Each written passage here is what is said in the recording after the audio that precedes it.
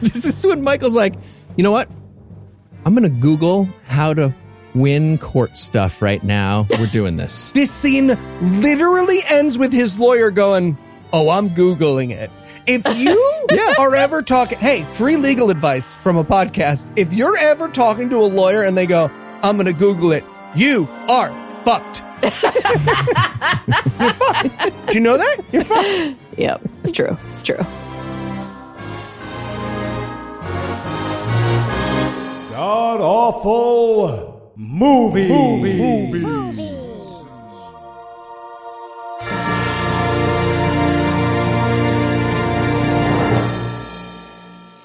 Welcome back to God Awful Movies, where each week we watch another terrible movie so you don't have to.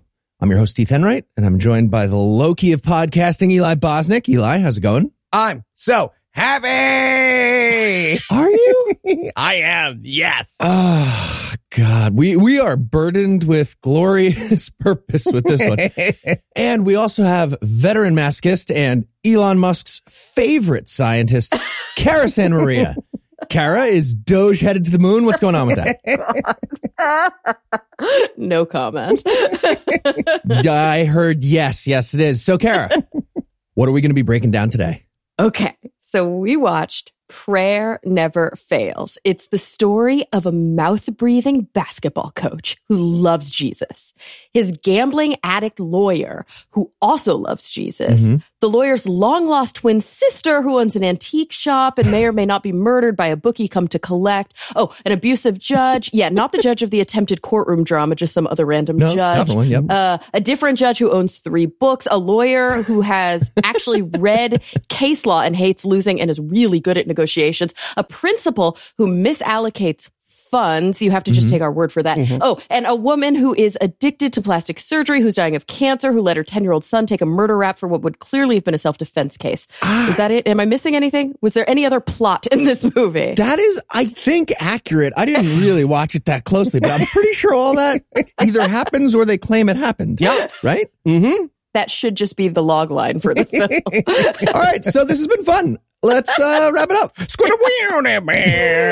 Ending music. Also, Jesus or something. All right, Eli. How bad was this movie? So fucking bad. Look. Yeah. Listen. Stop, drop, and roll. We watch bad movies on this podcast. I get it. Kevin Sorbo. He's a bad actor. Every single person involved with this movie is a non-compos mentis level crazy person. And the fact that Heath and Cara had to watch it will keep me young for another 10,000 years. I am like Nosferatu. I'm alive now. I don't like what your living is based on in this. All right. That does track, though. All right. Is there anything y'all would like to nominate this one for being the best at being the worst at? Yeah, I mean, best, worst movie? I mean, I can just say that, right? It's just the best, worst movie. Oh, it's up there. Okay. It's up there. If I could part the curtain a little bit, podcast listener, one, so you can understand just how funny Cara is. Cara watches these movies 46 seconds before the record. Heath and I, we lock ourselves in a soundproof dome. It takes Heath 12 hours and 3 monasteries. I watch it over a couple of days. I watch Cara type her notes in as I'm writing the ads morning of. And today I got to watch Cara slowly descend into madness and hatred. She was muttering my name to the god of death in the last third of her notes. It's that bad, you guys. It's that bad. This is all true. You had YouTube going at like 12 times speed and somehow watching this movie. It's impressive. Wow. All right. I'm going to go with best worst montages. Yes. Oh. Are those really? Yeah, I guess they were technically montages. Technically, yeah. Well, I think that's a good point. The movie doesn't really know what montage means, but they know of the word montage and they know it's a movie thing. So they try to do it a few times. But 2 of the montages, one of them is literally right at the beginning of the movie, a guy parks. Yep. And that's it. Mm-hmm. That's a montage. They think that's a montage. And later in the movie, the same guy walks from his apartment to his driveway gets in a vehicle, and that's a montage. That's it. Yep. And they do music that makes no sense. Yeah. Oh, the music. Oh, God, the music. No, they hit someone's iPod on shuffle, and that was the music for this film. And I'm going to go with best worst reveal. Now, Kara teased this ever so slightly, but truly, I have paused quite a few of our movies just to laugh. I have not paused a movie to laugh, gone upstairs to put my toddler to bed, have to interrupt lullabies and storybooks because I'm randomly laughing and he doesn't know why, and then come back downstairs and still be laughing level of laughs. That's what I did when the reveal of this movie drops so arbitrarily. Is this by reveal, you mean the unsealing? Is that what you're mean yeah. the unsealing. Oh, yeah, that's what I thought. So good. Yeah. The movie sealed something, and then they unseal it for us right there at the end in the middle of the trial that they do. All right. I think we're going to take a quick break and leave you on that unsealing cliffhanger, and then we'll be back to talk about whatever this was. Seriously, Eli, bigbootyliquors.com. Do you want to help me or not? Hey, guys, what you doing there? Well, I'm helping Eli cancel his old subscriptions. Oh, that's nice of you. Yeah, it would be, except he used my credit card to sign up for like more than half of these. Mm-hmm. They were free trials. Plus, Noah and Heath took my credit card away, so I had We no did choice. take it away. There was a mango nectar incident. You know Bulk what we're talking about. purchasing saves money, Heath. I'm not having this fight again. Oh, okay. This one is Wikipedia. Good for you. Nope. Sorry. That's WikiFeet. There it is. Hey, those guys work hard too. Don't cancel that one. Guys, if you want an easy and fast way to review your old subscriptions, why don't you just try Truebill? What's Truebill? Truebill is the new app that helps you identify and stop paying for subscriptions that you don't need, don't want, or simply forgot about. And it'll save me money? It sure will. On average, people save up to $720 a year with Truebill. Because companies make subscriptions hard to cancel, Truebill makes it incredibly simple. Just link your accounts and Truebill will cancel your unwanted subscriptions in one tap. So I wouldn't ever have had to log on to AOC'sFeet.com? That is correct, yes. She's an important lawmaker. Don't fall for subscription scams. Start canceling today at Truebill.com/awfulmovies. Go right now, Truebill.com/awfulmovies. It could save you thousands a year. That's Truebill.com/awfulmovies. Thanks, Heath. Now, if only there were an app to get these websites out of my memory. No, yeah, I get it. We share an email. White noise actually helps. Oh, thanks. I'll try that. She wears sandals a lot. Stop it. Stop. Okay. Don't. Okay. I really feel like we should slide pieces of paper. I'm telling you, man, that's going to be weird. Hey, guys, you ready to record? Yes. Just real quick before we do. So you know by now that Noah has COVID this week. Yeah. How's he doing? He's better, but you can never be too sure about this kind of thing, which is why we wanted to ask if you might be interested in being the new Noah. Ta-da! Oh, wow. Like hosting the shows? No. Kara. No. If anything happens to Noah, our brand will collapse in on itself like a poorly timed souffle. Just real bad. Yeah. It's called The Scathing Atheist, not The Scathing Atheist and his two equally likable friends who are very charming. No, it's not. We're talking about you becoming Noah. Yeah, you got the long hair. You're the prettiest. Would we say Noah's the prettiest? Oh, yeah, by a long shot, for sure. Okay. No, that's it. I just always thought I had, like a certain porcelain beauty is what Okay, my guys, mom guys. says. Yeah. Guys, I'm not going to assume Noah's identity. You said he's healing fine. I'm sure he appreciates all the nice messages and emails. This all seems a little bit, I don't know, premature. Okay, well, maybe, Kara, but you can never be too careful. Just one other thing. Last question. Do you accept payments in Hot Pockets? No. See, I knew we should have slid pieces of paper. That's going to complicate things. And we're back. And we're going to start with a cold open on a black man getting violently arrested. Good start to the movie. Yeah. Mm-hmm. This will not be pertinent to the plot, by the way. I have a feeling that the movie makers were just like, get him. Okay. I think this is just, at first I was like, oh, this is real footage of their only black actor trying to arrive on the set. That tracks. We also get the credits here, and we got all the fucking hits here. We got Corbin Benson. We got Lorenzo Lamas. We got Eric Roberts. Yep. Yeah, I was so confused that you guys know who all those people are. Come on. This is your life. Yeah. L.A. Law, Corbin Burnson? No. Classic. Give it a few more years, Kara. You'll see Okay. Corbin Benson on the street, and you'll be like, oh my gosh. So exciting. Yeah. 80s cocaine is a gateway drug to Christianity and Christianity acting. We've learned that for sure.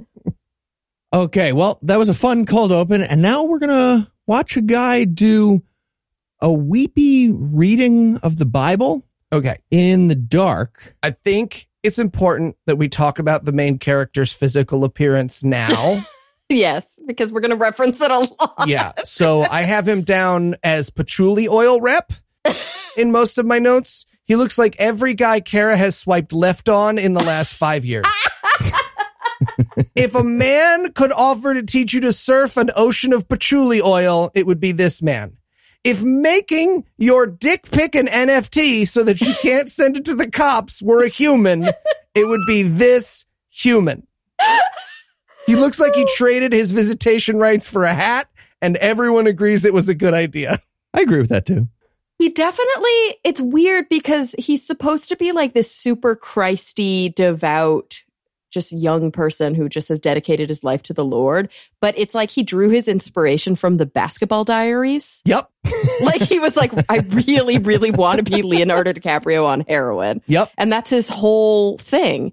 And he's always really sweaty. So sweaty. Every shot, every take, no matter where he is, he's drenched. The Rock Dwayne Johnson would hand this guy a towel and be like, hey, you're a little moist on camera. Yeah.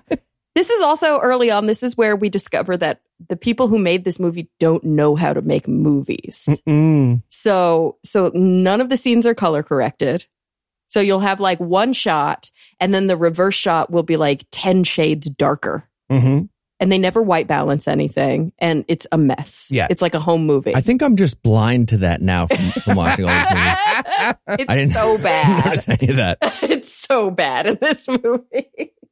Yeah, so we see this guy doing the weird, weepy Bible reading. We should also mention, for a second there during the cold open, we see the black guy who got arrested in a jail cell. Oh, right. And this guy that we're looking at now says something to him through the door of that jail cell. This is going to come back and be very important, tying these characters back together. Not really, but yeah. Okay. It happens. We're also introduced to the idea that the black guy is an evil atheist because he's in the jail cell and he's like, I would like to mention the problem. You know what? Let's just all list our religions. I'm the atheist. What are you? Christian? Cool. Done with cold open. And that's who we're meeting now. It turns out he's a basketball coach. He's arriving at school here. And it also turns out the black guy's not an atheist, but they lead you to believe that early on. Right. Yeah. He's an agnostic. And, No, he's pretty he'll fucking teeter. Christian. He gets pretty Christian. But yeah, what he actually is Christian. Yeah, But they're shooting for the atheist agnostic thing. they are. They want to pull one over on you with confusions. They do that a lot in this movie. They're like, there's a lot of backstory here that we're going to reference but never actually give to you. Yeah, exactly. So heroin Leo DiCaprio arrives at school to be a basketball coach. He pulls into his dedicated spot in his Ducati motorcycle that he has from being a high school basketball coach. And the music, it was doing like bucolic strings because we were watching the fun background of him driving. And then it goes to like techno rap, like aggressive beat techno rap here. Like there's certain something important is happening, but it's not. I'm watching a guy just park and walk. That's it. We should also point out that all the rap in this movie will be Christian rap. So if you actually listen to the lyrics, it'll be like, yo, the Lord and my Savior is Jesus Christ. I'm very clearly a white man in his mid-40s. Jesus, love him. Which is good because all of the characters are also very clearly white men in their mid-40s. Yeah, that describes the high school kids we're about to meet too. Yep, as is this high school kids. And he does this great thing. So he's coaching them. One of his lines here is, you got to know when to take it hard to the hole. And I wrote in my notes, the Eli Bosnick story. But he does this thing at the end, which I think sports do, which is we fight. No, it's not how sports do it, I don't think. Except he does it as a Meisner exercise, right? Like from an acting class, he's like, we fight? And they're like, we fight. And he's like, we fight? We fight? He's not sure that they fight. He really means it. And then do you notice at the end of we fight, they all go, amen. You know, just to make sure you know it's Christian. Yeah. But I have a thing, it's like a misophonia, like it like hurts my brain when I hear Americans say amen instead of amen. Is that just me? Like it's like Americans going, "Ooh, just put it in that vase." Sure. Yeah, that bothers it's me. like it's a fucking vase. Don't say charade. You're being weird. Exactly. Just it's say amen. charade. Amen. It's your mozzarella, if you will. Ew. What was that? Heath's a mozzarella guy, just so you know, Kara. Heath does that. No. Absolutely not. That's what Heath Wait, does. say it. Say it, Heath. I would say Maz before I would say that. Absolutely not. Now I'm Mozzarella. picturing you in Fast and the Furious hitting a button and mozzarella cheese propels your car forward. Eli, the inside of your brain must be the weirdest place. Yeah, it's pretty dark in here. It's no wiki feet. When you first said misophonia, I thought you were going to say I'm like a sensitive to hearing Christian people say Christian things. That too. It's a condition too. Yeah. The struggle's real. Us too. But yeah, so this is a coach doing a little bit of Christian stuff with his public school basketball team. So Yep. atheism is going to persecute the shit out of these characters. Cue the next scene. It's the next day at school, and coach is, well, he's having trouble with the vending machine in the teacher's lounge, which I actually found fun. But yeah, he gets cornered by one of his players who wants to tell him that he's got some issues with his dad. And by the way, they picked the oldest looking high schooler Yeah. they could possibly, like, he's really good at growing facial hair, this kid. We don't talk about Bruno because he goes to this high school. And it's like, it's such a non-story. Like this kid's like, my dad is violent. He's a judge. He's violent. He beats me. And he's like, and then the coach is like, something I'm referencing in my mind that I'm not going to let anybody be privy to. And then we don't care about this until like the end of the movie for some reason. Nope. Just barely at the end, they forget about this whole plot, and then they're Yeah, it's like, in a montage. "Oh yeah, we should probably." And then they do. Yeah, they do. They do a non-montage at the end to clear up this loose end. It's so dumb. They come back to this plot point like a husband who's forgotten an anniversary gets a gift, right? And just like, Oh, yeah. "Yep, I always meant to get you grocery store flowers." Just Glade plug-in. Here you go. Nailed it. Yeah. So we actually meet the dad here. They cut away from the kid talking to the coach about his dad who's sick, and now we learn what that actually means. They're having a father-son chat, and this is Lorenzo Lamas. Fuck He's the yeah. dad. Oh, this is like a person? Well, Oh yeah, Lorenzo Lamas. he's a Christian movie actor. I know the name, but I didn't recognize him. He's been in, I'm going to say, 5 movies we've done so far. Yeah. Oh, wow. But yeah, so the dad has some very strange questions for his son. The first is, how's school? Mm-hmm. I wrote in my notes, also, why are you 40? Sure.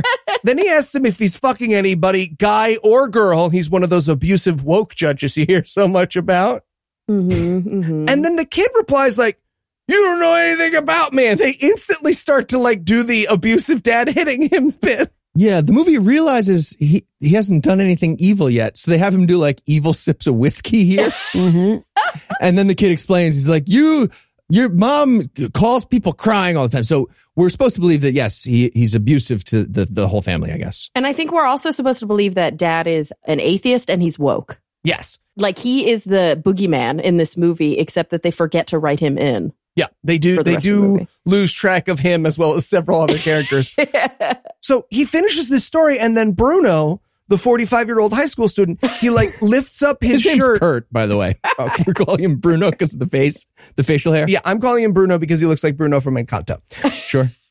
He lifts up his shirt and he's got this big bruise. And the coach is like, did he do that to you? And he's like, no, I tripped. But he just finished telling the story. So he was like, yes, I went to my dad and we got in a big yelly fight. Here is a bruise. And he was like, oh, that's unrelated? Yep, unrelated. Unrelated bruise. But the response is terrifying here. This basketball coach is like, yeah, I coach a sports ball thing, so I'm going to give you advice and not refer a professional about what I just heard here. True, And which is against the law because he's a mandated reporter. I would hope so. I mean, Okay. if he's a teacher at a public school, oh, absolutely, he's a mandated reporter. Good. Yeah, but I feel like the Christian audience isn't sold on don't hit your kids, and so the movie's hedging its bets there. Yeah, really. Also, clearly, this kid is over 18, so Yeah. like that complicates things legally a little bit. To be fair, you just got in a fight with a guy. Exactly. Right. Well, mandatory reporting is a violation of religious freedom, and that's kind of the theme of the movie here. Uh-huh. The coach says, he's like, okay, well, you know, beatings happen, part of the Bible, but here's what you do. You got to pray to check if this was a good beating or a bad one. I'll help you with praying. Mm-hmm. That's what's happening here. But Christian movie bingo, Kirk doesn't know how to pray. Yep. Mm-hmm. So we cut to the basketball coach teaching Kurt how to pray. You need to be taught how to wish for stuff, I guess. And then from there, we see him praying for a second. And then we cut to a meeting with Kurt's dad, Lorenzo Lamas, the principal, and Coach Paul. His name's Aiden Paul. They're all at a meeting. Dad heard about the illegal praying. So there's a big complaint now. Okay, but I want to be this very, very clear. Dad opens with, if I find out you laid a hand on him, and Coach's response, sweaty coach, patchouli coach, his response to, did you molest my child is, real quote, dude, are you serious right now? Okay. In fairness, though, the way this happened was crazy in terms of the order of the words. The dad is like, you're a pervert who laid hands on my son. And the coach is like, dude, what? And then he finishes this. The dad's like, while praying is what I meant. Oh, yeah. It was a really weird. I was like, what's happening? Dude, phrasing. Just, you know, get that a little bit better. You put your sacrament in my son's mouth, and I would like to.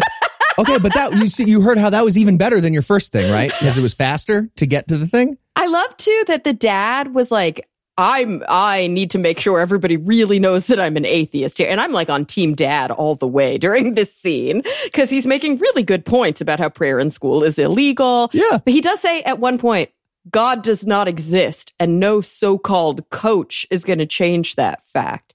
Does he know what so-called means? No, nope. Just a fancy. Like he is the coach. Like that is your child's basketball coach. And no alleged brown-haired man. Okay. Yeah. But yeah, he announces to the room that they have a school policy against prayer. How would you even enforce that? Just like high-fiving is like praying with either side of the hands. You kids stop doing that right now.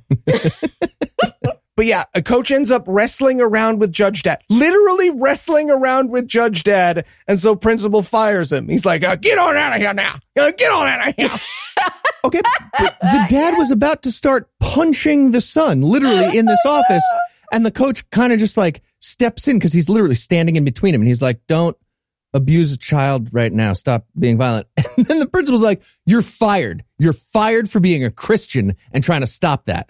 And that's the plot of the movie. Sure Yeah. is. Really believable. So he sad motorcycle montages, and guy who caught him praying walks into the basketball room and he's like, hey, sorry, kids. Coach isn't going to make it today. And these kids tear their shirts and weep like an Old Testament widow. But they can't think of anything to say. So the entire scene is just the sound of individual lockers slamming over and over and over. Yeah. They're all just doing locker room space work as best they can because they're terrified. And they're not good at it. And they also have that like Napoleon Dynamite kind of vibe. Like when they're like, coach is fired. He's not coming back. So I'm going to have to coach you guys tonight. They're like, gaw. Yeah. There's a real gaw vibe to this locker room. And then at the end of the scene here, this is going to be very important. Lawyer guy, the one who we saw getting arrested earlier, he has a message on his phone that's like, hey, call me back. We need you to something from you that will be revealed later. You were an atheist lawyer earlier, were you not? I don't know why I'm saying this on TV. Is this an answering machine? Do you have a physical answering? Do you not have a cell phone? What year is this? You're a lawyer. I want my money, though, is the important part. Yeah. This guy is I calling want my him money. Yes. to collect some money. So Evil atheist lawyer, typical atheist, owing money all over town. He has debts. But again, he's not an atheist. Like, to be clear, nothing about this character is atheist. In the description of the movie on like Dove and whatever, they describe him as an agnostic lawyer who teams up with a Christian basketball coach. Yeah. Which makes no sense because, I mean, we'll get there. But when the guy's like, I want a lawsuit, the guy's like, okay, yes, let's sue them about school prayer. I'm on board. Everything you're saying makes sense to me. I love Jesus. Like, this is how the conversation goes. Oh, but that's because he's an atheist sellout who's evil and willing to compromise his principles for money. No, you're just adding layers that don't exist. I'm doing the best I can. Trying to help you guys make your movie. Oh my God. I'm so excited about the next scene. Yeah. All right. I guess we're going to just keep talking about each scene. We're going to go to the next one. So the next day, evil atheist lawyer is hanging out with, we don't know yet. This is his twin sister, but it seems to be a lady friend, and No, that seems like they're straight up boning. It's weird. Yeah, it does. They're like being very weird. flirty. It turns out, I didn't realize at the time, it makes it actually even more problematic. They're very flirty. They turn out to be brother and sister, but they're talking about literally weather and church. It was so long. I hated so much of this. Oh, I love this scene. It's amazing because the way that they introduced that they're twins is so fucking roundabout. She goes, when was the last time we had weather like this? I know. We're twins. It was when I found out that you were my twin. She doesn't even say that. She goes, it's when I found out I have a twin. And then we had to wait for him to later be like, I am your twin. Yeah, exactly. Oh, I think my favorite, though, of this whole scene is when there's like a whole weird thing about money.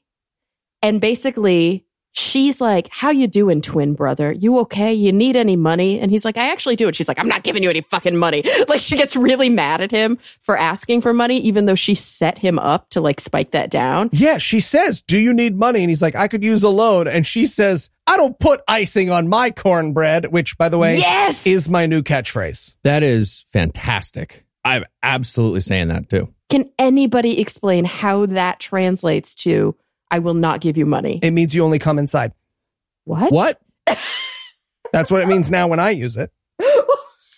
That's oh my God, this is gonna be a sexual saying for you. Heath and I just like lost our breath for we were both like, wait, what? I think that's important. You're talking with someone, right? You're doing like will, won't, want lists. And you're like, just so you know, I don't put icing on cornbread. But all that being said, how does I don't put icing on cornbread literally translate to I will not give you money? I'm very confused. Oh, I think she's saying that like, I'm giving you cornbread already. I'm not icing it too. Oh, like I already gave you so much money. Yeah. Oh. I'm not coming inside you, Eli. What were you saying it was? You just made that up right now, Heath. Just move on. Does this whole movie not feel like an SNL sketch where like the movie is really dramatic and in no way matches the tone of the scene itself? Yeah. Yeah, like an Andy Samberg, like one of those like funny sketches where it's like really intense, but actually nothing's happening. Yeah, it is as though the music of the movie is hoping they'll take it serious. Yes.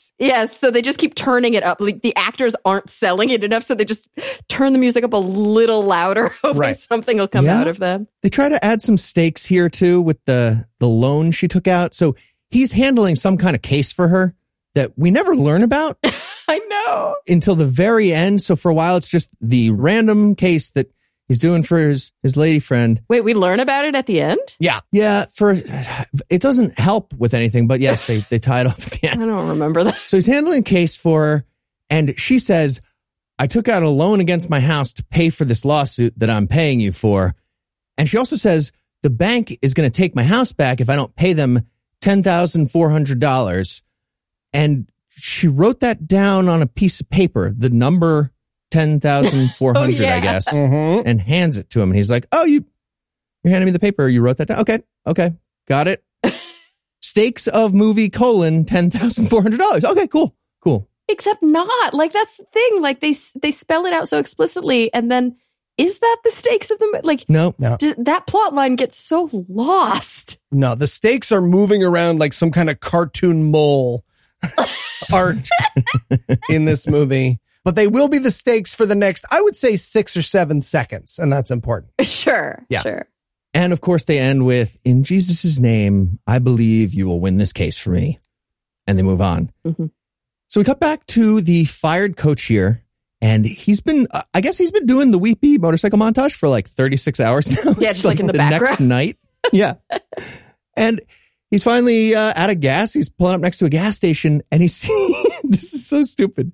He sees on like a telephone pole or like a transformer box or something on the side of this gas station, a sign, a little poster for a lawyer. Oh, And he's is like, "Wait a that what? minute." I must have blinked.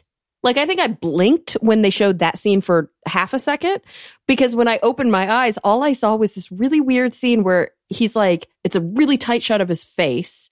He's in his motorcycle helmet and his eyes are just darting around, but they're on him for like 19 seconds. Yeah. Just looking around in weird, and I'm like, I have no idea what's happening in this scene. He's scanning for really good lawyers and he finds one. Yeah, He finds one on a little poster with like tear off pieces of paper with the little frayed bottom parts. That's how you And get it the says, best lawyers. "Best lawyer in town," on a telephone pole. So he's going to eventually meet this lawyer and team up. So now we cut over to a diner where, okay, so let me clarify something for the listening audience so they don't have to go through the pain we went through. The lawyer is $100,000 in debt to a bookie, right? So in order to try to win that money back, he is now asking the waitress at this diner to place bets for him. But to be fair, we don't know that yet. We do we? not know that, and it is not made clear by this scene. As far as what we can tell, a guy walks over, asks him for basketball predictions, he gives them, and then the waitress comes over and he asks her for basketball predictions. And then the actual only person in the diner who knows anything about basketball, the coach, gives him like a really intense rundown of why all his predictions are wrong. But the lawyer doesn't do anything about it. He's like, "Oh, okay, that sounds like you know what you're talking about. I will ignore everything you just said." Yep. His bets went in too late. I thought this was kind of natural, though. I mean, I've worked in a bunch of restaurants where there's usually some kind of low-level bookie in some back-of-the-house position, and then there's front-of-the-house people running bets back and forth sometimes. This is just like totally... There's drugs, there's pot happening, and there's this. And I like, Heath, that you said, "This is weird what is happening," because I don't know if you can see in my notes, I wrote "what is happening" probably 500 times. Yeah. If you find on Kara's notes, it's just all "what is happening." So they wrap up that ridiculous diner scene, and now Coach Paul is meeting with his assistant coach, Ray, who is the guy who saw him doing that prayer earlier in the movie. Okay, this scene is so fucking amazing because Ray's one of those fat guys. I don't know if you've seen this podcast, listener. It's one of my favorite phenomenons. If you are bald and fat, at a certain point, the back of your head gets a tummy. Right? The back of your head gets a tummy. Yeah, No, you're right. You're right. Yeah. You get a second, you get the thing on the back part. Yep. Yeah. You know how pugs look like sandwich bread? Exactly. Yes. He is the human version of a very wrinkly pug. Wait, but who are we talking about? Who's Pugman? Assistant coach. Oh, yeah, for sure he is. Who caught him praying. He's like, "Hey man, it was me. I turned you in, but I wanted you to have this to make up for it." And I was like, "Oh," he's like giving him a check. Nope. It is another school that is hiring. It's so weird too. It's like in an envelope. Like he wrote down on a piece of paper or something like, "This school is hiring, maybe try and get a job there." Yeah. Right. It's so weird on an envelope. Right. I think the idea is that this assistant coach like narked him out to get the sweet gig as head coach of the high school basketball team. Yeah, so but he can nobody cares. buy a Ducati for himself. I don't know. It's weird. And from here, we also get a cross-cut thing with the coach and also the atheist lawyer. They're both having sad alone time later that night. Okay. Oh my God. I want to talk about this montage because this montage exists so that we could give Patchouli Oil 7 chances to try to cry. Yes. He manages squinting his face up real hard. Real hard. Like he squeezes his eyes as hard as he can, Yeah. thinking that's what on-screen crying is. He might as well mouth, "Cry, cry, cry, cry, cry. Cry, cry, cry, cry, cry, cry, cry, cry, cry, cry, cry." All right. So suddenly there's a knock on the door and it's his entire basketball team. They're here to see him. Oh, and he's sweating so hard. Yeah, I wrote in my no notes, sense. "Hey, coach, were you trying to cry so hard you're now super sweaty?"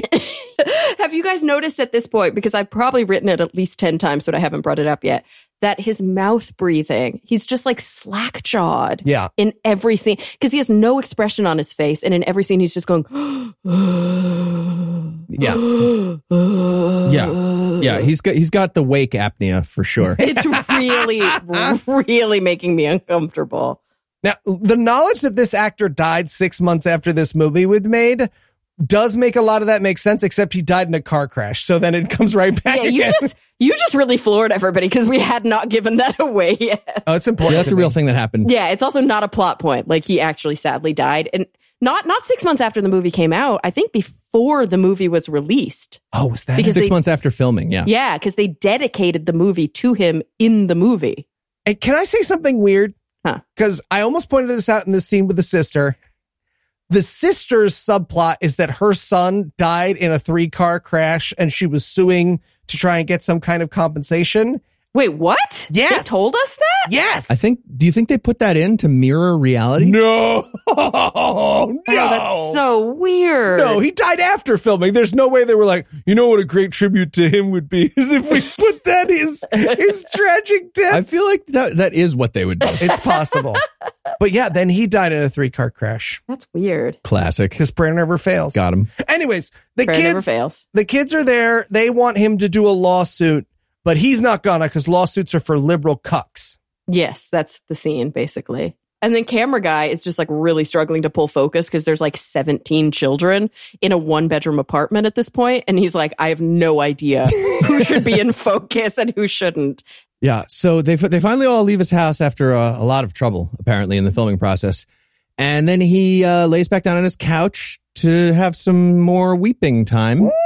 He's really trying. He goes for shaking this time. He's pretty sure shaking is crying. Like, don't give an actor a really long crying scene if he doesn't know how to cry on camera. No, It's weird. They do the opposite. They lean all the way into this. They're like, he's going to be good at this crying eventually. It's like a 5-minute crying moment here. It's crazy. Oh, yeah, it's terrible. We listen to a whole song. And then he takes a picture out of his wallet of Dolly Parton for some reason. Okay, thank you. What? Thank you. Okay. Very clearly the photo that comes in the frame. It's really weird. It looked like he cut out a woman from like a 70s porn magazine and was using it as a bookmark in his Bible because he's weeping and reading the Bible here. Like you do. And then we see like Farrah Fawcett or Dolly Parton or whatever pop out in this weird cutout picture. Yeah. But keep that photo in your mind because it's going to pay off in the best possible way. Except not at all, but yes, it does come back around. That's not correct, but it does come back around, yes. Incorrect. And can we just real quick, I just need to take a quick second to talk about how, like, Eli. Yeah. I need to know something from you. Sure, absolutely. Is it that you're not good at spelling? Is it that you type too fast? Is it that because it's both. You can't think that you spell the word hurt, H-E-U-R-T. That's how I spelled it in our notes. So, or headache. Headache. Or inspiration. Nailed it. Okay, just checking. God damn it. It's just that he types really fast. That must be most of it, right? Tim, if you need to, you can screenshot these notes. I won't spell correct them. You can provide them to the listening audience. Inspiration. He's got very clearly a photo that comes in a frame for inspiration. I do. Yeah, that's real. That's real. So, in the movie, this guy's going to sue the school. In real life, by the way, if this was somebody who... this is really happening. In real life, this guy's on Tucker bringing up Carlson. The real world, Heath. People are trying to enjoy our movie He's podcast. on Tucker the next day in real life if this happens. Liberty Counsel, Matt Stavers representing him pro bono. I hate real life. Okay, we're going to take another quick break, and then we'll be back with more Prayer Never Fails. This podcast is sponsored by BetterHelp Online Therapy. Hi, I'm Heath Enright. I'm Eli Bosnick. And I'm Cara Santa Maria. We talk about BetterHelp a lot on this show, and this month we're discussing some of the stigmas around mental health. For example, some people think you should wait until things are unbearable to go to therapy, but that just isn't true. Therapy is a tool to utilize before things get worse, and it can help you avoid those lows. Or some people think that therapy is secretly a plot by the Illuminati to steal the water in your body. But actually, that's just the Jewish therapists. Nope, not that. Okay. But many people think therapy's for so-called crazy people. But therapy doesn't mean something's wrong with you. It means you recognize that all humans have emotions. Except for Italians. No, What? Eli, shh. Italians have emotions too. We all have emotions. And we've been taught that mental health shouldn't be a part of normal life, but that's wrong. We take care of our bodies with the gym, the doctor, and nutrition. We should also be focusing on our minds just as much. That's true. I've talked about managing my depression before, and therapy is a huge part of that. But okay, smart Dr. Fancy Brain, what does all this have to do with BetterHelp? Well, BetterHelp is customized online therapy that offers video, phone, and even live chat sessions with your therapist, so you don't have to see anyone on camera if you don't want to. It's more affordable than traditional in-person therapy, and you can be matched with a therapist in under 48 hours. Just give it a try and see why over 2 million people have used BetterHelp online therapy. Plus, this podcast is sponsored by BetterHelp, and God Awful Movies listeners get 10% off their first month at betterhelp.com/awful. That's BetterHelp.com/awful. BetterHelp. Help with your emotions, especially if you're Italian. Nope, don't. Okay. Does BetterHelp actually like these ads? Not this one. Okay, everyone. Welcome back to the first day of school. Just quick reminder, we have a school policy against prayer here at Buckaloo High. As many of you know, we had an incident with the basketball coach last year. So just want to, does anyone have any questions about the I do. praying? Yeah, go ahead. Yeah, so is that just praying out loud, or can I pray like silently in my head? Is Yeah, that okay? how would we know that? That's a great question. I mean, right. Unfortunately, we can't read your thoughts, but if teachers notice you looking, pray-y, you can expect some kind of disciplinary action. So if you're doing something that might be confused for prayer, like holding in a poop or something, just consider saying that out loud. Yep. Okay. Well, I am holding in a poop right now. Great. So. Just like that. Oh, other question. Yes. Yeah, what about wishing? Oh, that's a great one. Wishing is okay, out loud or to yourself. Just don't make that wish to a deity. That's a little too close to prayer. Okay, what about like a demigod, like Hercules? Demigods are fine as long as they never ascend. So, I'd avoid any forms of Shiva. Got it. Okay. Well, that's out of the way. Lunch today is pizza. I'll see y'all at the bell. Still trying not to poop. Good boy. And we're back. When we left off, Coach Paul was looking at the Bible and a porn star bookmark or something like that. And that reminded him about the business card from the degenerate gambling lawyer from the telephone pole. So now he's meeting up with Michael Brown, ESQ. And he opens the scene by explaining that it's no coincidence that he saw his poster and then ran into him because there are 27 books in the Bible. And that's divisible by 3. It's supposed to be a trinity. He tries to explain it as like, well, I found your poster on the side of the telephone pole, and then I met you at a diner too. You gave me a business card at that moment, and then I now more recently found it 3.5 though. Jesus, Trinity. That's really his explanation. And 27, 66 right times. Well, that's the best part is he says there's 27 books in the Bible, and the lawyer's like, there's 66 books in the Bible. And he's like, right, but 3 is also... The New Testament, though, it's 3 cubed. 3 times 22 is 66. And this is the first time you realize this lawyer's not an atheist. And this is where the movie is going to get confused about its own title. Right? He's like, do you ever pray? And he's like, yeah. And he's like, did it come true? And he's like, no, it didn't. And he's like, well, what did you pray for? And he's like, well, I dreamed that my wife wouldn't cheat on me. And he's like, did she? And he's like, well, no, I cheated on her. And he's like, see? God nailed it. This movie is called Prayer Never Fails.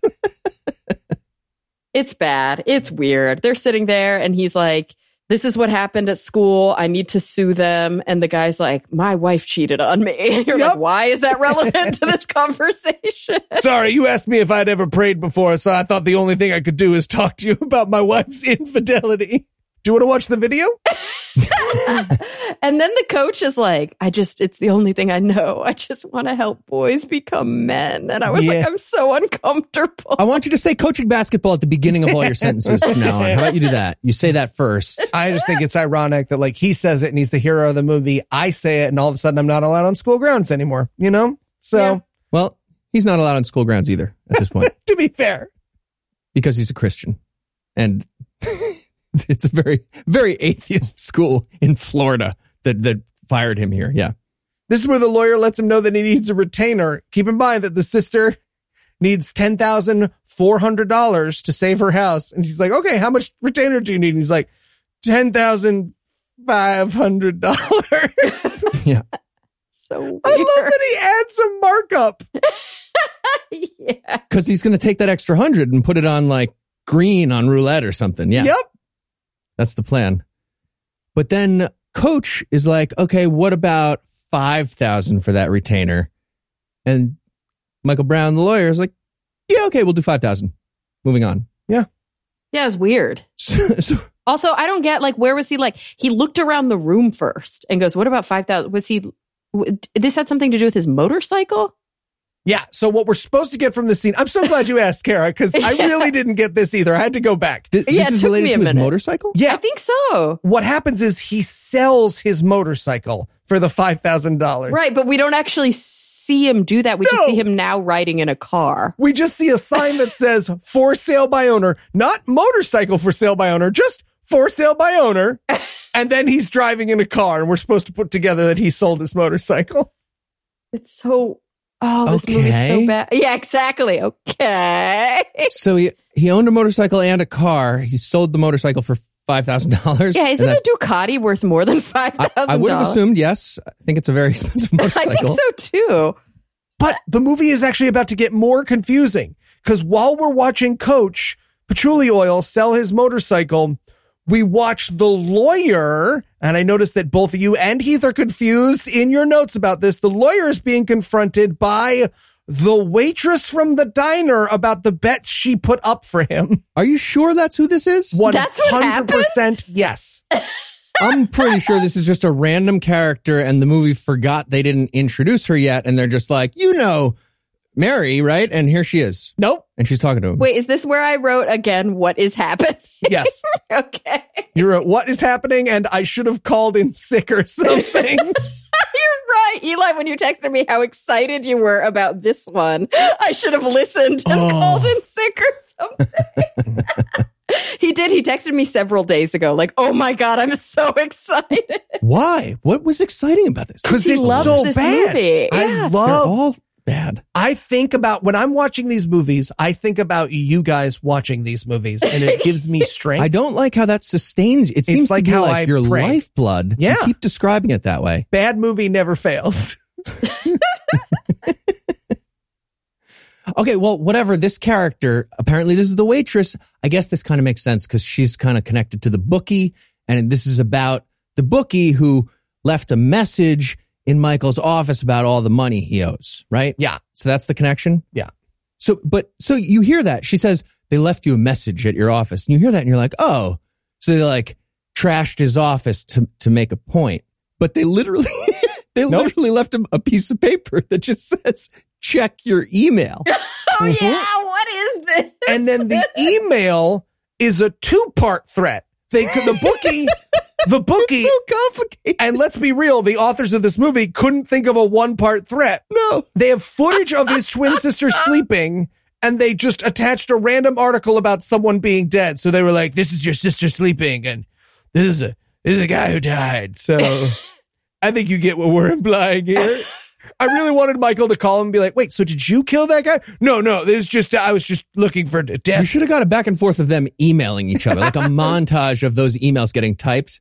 No. Well, they did do this weird montage where they're like, here's the video, here's the headline, but it's a screenshot of his laptop or his computer looking at the news article headline. And then they go back, forth, back, forth, back, forth, back, forth, back and forth, and then they do it really, really fast. But every time there's this weird thing that like when they're looking at the news article of the random guy getting murdered, there's like a load bar. There's something is moving. Yeah. And so when they clip back and forth, it's clearly they only have the one shot. Like they didn't bother to film it statically. And so it's like really like I'm going to have a seizure. Yeah. Oh, it's the weirdest scene. You have reached your 3 free articles. You have to call back. This is behind a paywall now. What were you trying to send me? Oh, damn it. Gotta find another news article of someone dying. Will you share your Washington Post with me? You could share it with one person, I think. So the point is, though, that this email with like vague murder evidence from an article and also a spy cam. It was a spy cam, right? Yep. Of his sister? Yep. Yeah, that was weird. So this bookie has installed a camera Yeah. at his sister's house just for this threat? Yep. It seems like a lot of work when all they did was just find a random article about somebody who got murdered for the other half of the film. Yeah. One It's like very not balanced. I feel like the bad guy sent 2 team members of his gang. Yes. Like a super overachiever and a super underachiever. Right? Like his head henchman was like, don't worry, I put a spy cam in her bedroom. And then his son And was his like, nephew, don't yeah. worry, Dad, I got an article where a guy died. Gah. It's behind a paywall, but I'm sure it'll be fine. Email him that. Gah. Right. So Michael sees all this and he goes to see his twin sister because now he's scared. And he's trying to be subtle about this evil bookie who apparently has a spy cam in her bedroom. And he's like, let's go on a vacation. Just you and me. Hey, For no reason. you know what would be fun? Right now. Have you ever just like randomly gone into hiding? That'd be a fun adventure. Right. I also, look, I don't like to judge other people's physical appearance except for all the times you've heard me do that Yeah, I was on like, this what? Who? podcast. Do you not? Yes, you do. And also generally, and yes, I do. This actress appears to have gotten plastic surgery between the first scene and the second scene. I might buy that, actually. Yeah. It may have happened. Yeah. The twin sister? Yeah. The twin sister. Definitely someone stretched a lot of skin and stapled it behind her ears in between these takes. Could be that she saw the dailies. Yeah. Was not happy with She saw that. the dailies and like she was like, all right, girl, give me the person who has the Botox. And then she just went and got it done while they were watching the dailies, just came back. Hello. Yes. I'm yes. ready for scene 2. But can we just take a minute to talk about how weird it is to ask your sister to just get out of town with you for a bit? Yeah. Just take some time. That seems strange. Especially since Heath was still unaware that they were twins at this point in his notes. Yeah, he goes, oh, they're twin brother and sister. He's talking to her like she's his lover. Like, Right? he's literally, let's just go somewhere. Let's just, reset. And she's like, what are you talking about? I have a job. Oh, and my favorite. We have the same DNA, she says to him. This is the best line in That's how the they movie. reveal it. No, you don't. That's not what fraternal twins are. Wait, they don't have the same DNA? No, the exact same DNA. She says, look me in the eye and tell me this is going to be settled. And he's like, and she goes, exact quote. She goes, we have exactly the same DNA. But I actually think a lot of people sadly don't know this. But how could you possibly make the claim that you have the same DNA if you're a different sex, a different biological sex? Not just the same DNA. We have exactly the same DNA. Like they have a whole different chromosome. One of them is XX and the other is XY. Citation needed. This doesn't track. Yeah, I wrote my notes at this point. You're not that kind of twins, or you've had some major work done, and I'm not just talking about the facelift.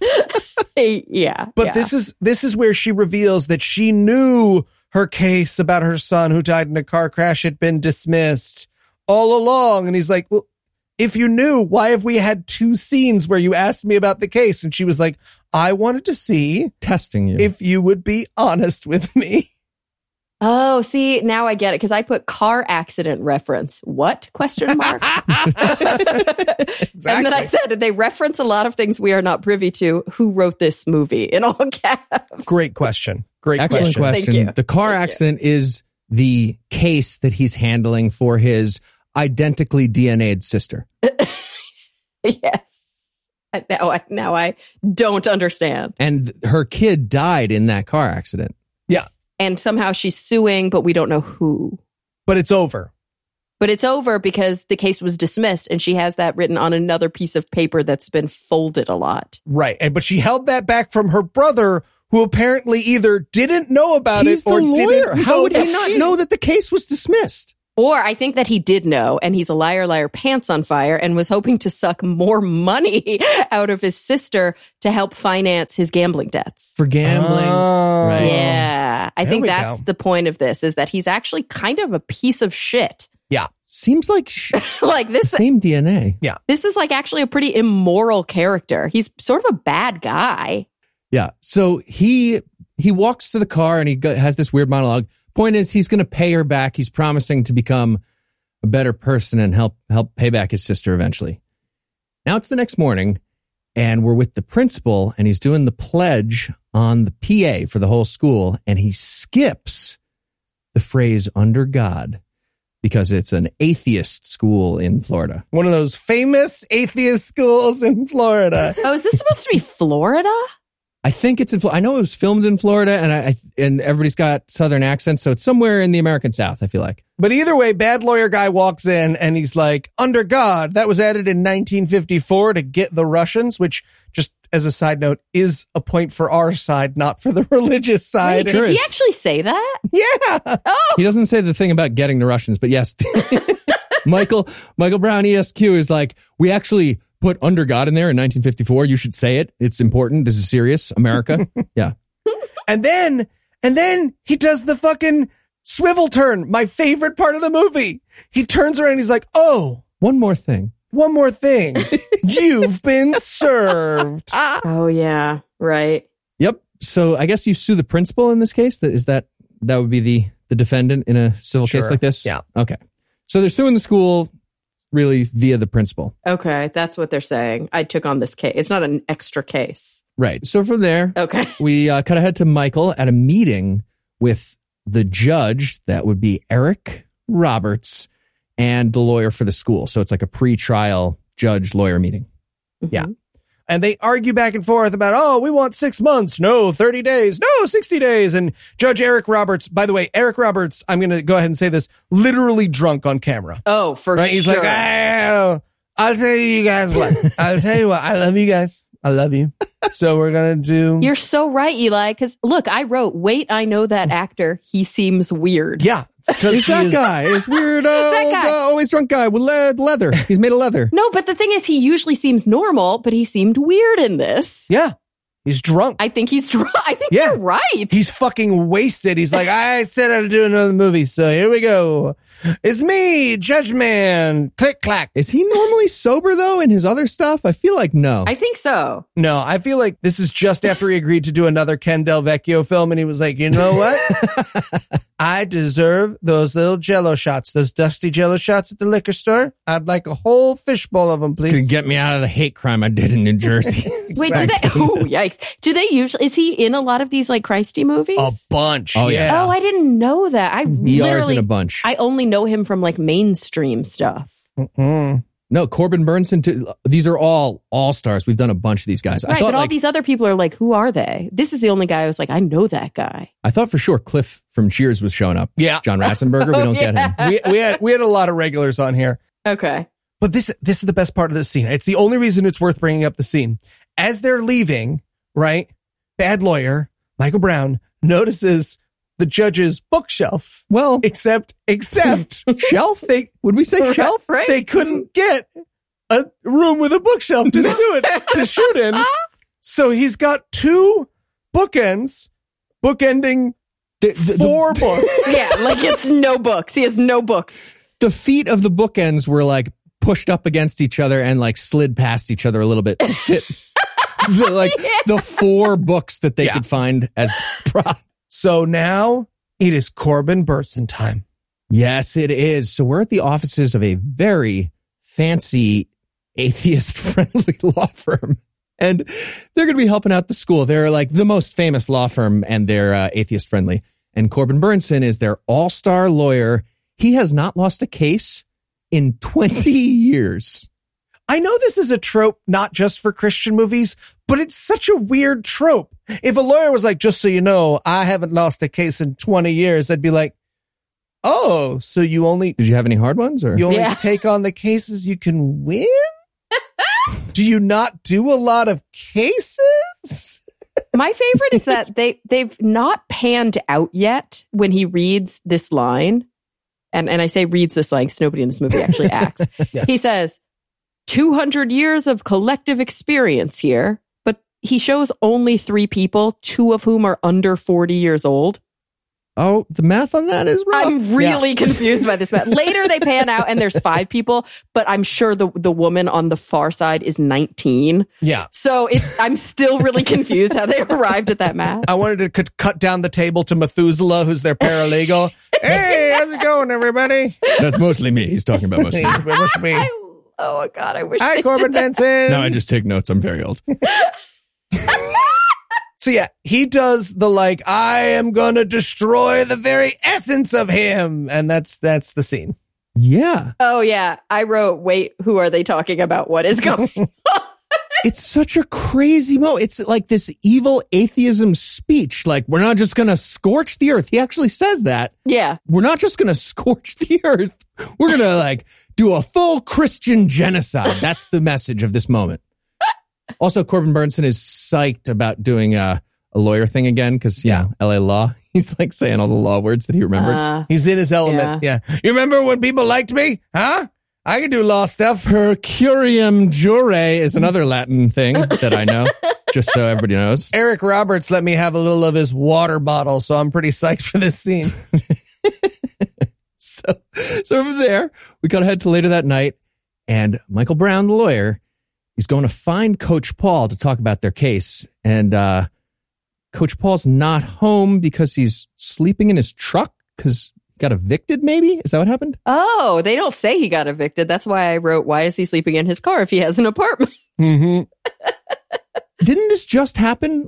He got evicted in 2 weeks somehow? Days. I think they were still in the days range. Yeah, it's very unclear. This scene, though, coming up is the scene where it really sort of codified for me, really cemented the fact that this is a high school project, this movie. Oh, yeah, for sure. The, quote, news reporter. Oh, my God. Okay. Oh, my God. I This is my favorite part of the movie. This is so funny. Okay. So from there, from the parking lot where we see that the coach is in his truck, we cut to the coach, I guess, the next day, and we find out, a job interview. Yeah. But we don't know that right away. What we really cut to is CNN. Well, in the movie, it's MCN, but it's clearly CNN doing a segment with an adult reading a middle school report about the First Amendment. That's what's happening. But it's supposed to be the angry atheist CNN reporter being the First Amendment, separation church and state. That's real. But it's barely an adult, and it literally reads like one of those episodes of South Park. Yep. Where they're doing a little school report. It's so embarrassing to watch. You're ooh, God, they think this actually looks like what the news is? It's so stupid. But the best part is from there, we're seeing the news thing, but then they zoom out. And we're actually at the interview. So the person who's interviewing him for a job at a school has shown him this video. She spun her screen around and showed it just to taunt him, to be look, CNN is saying how wrong you are. There's no way we're hiring you. I just brought you in to taunt you like this. Yeah. She says, I like your resume. And I was his resume is coached basketball at a school. Yeah. Oh, and this is definitely where you again realize that they really stick to the say it, show it, say it mantra. Because she says, I like your resume, and the camera pans to his resume and then back over. It's made of paper. There it is. Yeah. So stupid. But she won't hire him, so now he has to shamefully apply for unemployment. This might have been my favorite moment in the movie. This is pretty funny too. Oh, everything about this is so unreal. Where he accidentally threatens to sexually assault the woman at the unemployment office. He really needs to work on the phrasing. He's got to say the important thing right at the beginning. Right. So this is a Christian movie, so he has to clarify he would never file for unemployment. Who would do that except for, unemployed people, which he's not. He's just temporarily jobless. So he's yeah, I've never done this before. I'm sorry. And she's well, you need to fill out these forms and come back. And he goes, I'm not trying to violate anything. And then the actor breaks. But what we get from the movie is, I'm not trying to violate anything. Everything about this scene was weird to me. What was he talking about? Terrifying. He's not violating her? Well, so she told him to fill out these forms and then get in a different line or go back to the end of the line or something. And he wanted to point out that he's been online for 3 hours. I'm not trying to like break the rules, but can't you just let me like sign the thing and then you stamp me right now? And so She's she like, does. You know what? Just for asking that, denied. You do not get on. Yeah, I'm like, I don't think that's legal. Like they show a tight shot. He's like, I've been in line for 3 hours. And she's like, denied. Like that was the scene. Yeah. Like, how is that legal? It's his money. Like that's what unemployment is. You've been paying into an account. It's very difficult for Christian white men in the American South is what we're learning That's here. what this movie wants us to know. Yeah. Right. Oh, and then it takes a fucking left turn. Yes! Now, Sure does. podcast listener, at this point, I knew this movie had broken Kara. But it was this scene coming up that I knew would haunt Keith Enright. I am furious. So many Thinking ahead, I know. Okay. This is so fucking good. Later that day, Take us there, Heath. Michael the lawyer takes his $5,000 retainer to a casino. I don't know if we would It's say not casino. a casino. It's This a is like some place, guy's bedroom. Table. It's a place where you can. There's somebody's really shitty table that has like a felt mat that's got folds in It's it, but it's wrinkly. technically green and felt. Yes, it's a wrinkly felt and dining room chairs. They are And legit ugly dining room chairs that they're sitting in. Yep. So he's at that establishment and he's going to bet that $5,000 on blackjack. He's going to do one single hand of blackjack. Yes, because this is how good gamblers gamble. Yeah, you count all the cards and then you right when it's the perfect time you show up with $5,000. Hello. And bet on one today. Yeah. So he plays one hand of blackjack. How's that hand go, Heath? God damn Take it. us Okay. to the play-by-play. Okay. So he gets dealt 14. And the dealer's showing a 7. So you actually are just barely supposed to hit here. Mhm. And he does. He hits. And he gets a 4. So now he's at 18. Okay. You clearly stopped now. You have an 18 against most likely a 17 for the dealer. Hits again. He hits again. And he hits a 2. So now he has a 20. Yeah. He deserves to lose. I hope he loses all the money and gets beat up by the bookie. But he has a 20 I now. genuinely thought he was going to hit again. I was so sure at this point in the movie he was going to be like, hit me. And the dealer was going to be like, are you sure, man? He was going to be like, I like your money. I love when you come to this bedroom casino. Yep. So he makes 20. Obviously, the dealer flips over his cards. He's got a 7 and a 4. Hits again. Gets 10. He's got 21. So the dealer gets 21. He loses his $5,000. Mm-hmm. And from there, we get to see Coach Paul is also having a sad evening. He's playing slow motion night basketball by himself in an abandoned parking lot of basketball area. Oh, yeah.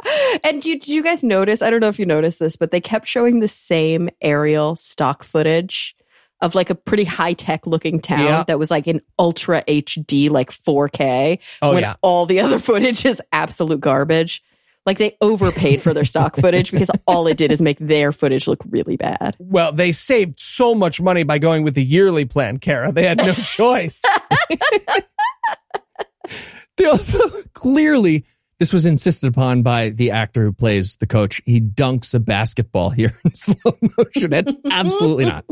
There's none scenario where this actor can dunk a basketball. No. This was on a tiny little hoop or maybe stock footage, something like that. Yeah. Or he had like a springboard underneath him. It pulls away and we just see that the basket's been lowered all the way down like for children. Yeah. Cut away. Right. So from there, we cut over to Coach Paul and Michael having a late night legal meeting. And so what we established in this scene, he's like, oh man, it's been so hard. I'm glad we got that big settlement you told me about in the last scene. He's like, bad news. Turns out he actually snuck me. He says they snuck him. Yeah. Oh, that was so confusing to me. What does that mean? I have no idea. Yeah, because the coach replies with, so you're saying they outsmarted you? And I just wrote in my notes, calling a meeting and then not giving them a settlement is not outsmarting someone. You snuck me. What? Now, I also have to point out one other thing about this scene. The actor, Coach Patchouli, he goes through puberty during this scene. Twice during the scene, he does a line. He's like, so you're saying that's really it? And they kept it. Well, yeah, because that's the only time they ever found emotion in his voice. That's true. Why does the lawyer, bow tie lawyer, keep calling him Swami? Oh, because he predicted the basketball games correctly. When he told him all his bets were wrong, it turns out the basketball coach was right about that. All his picks were wrong. He was correct. So he's a swami. So that's racist, right? Very I'm pretty sure. Yeah, Okay, I'm pretty sure that's like very incredibly racist. problematic. Okay, yeah. good. Just making sure. All right. About as close to a slur as you can get in these movies. Yeah. Okay, so this is the scene where something important is revealed. Oh, fuck. Yes, it is. This is the unsealing that we referenced earlier in the description. Yes.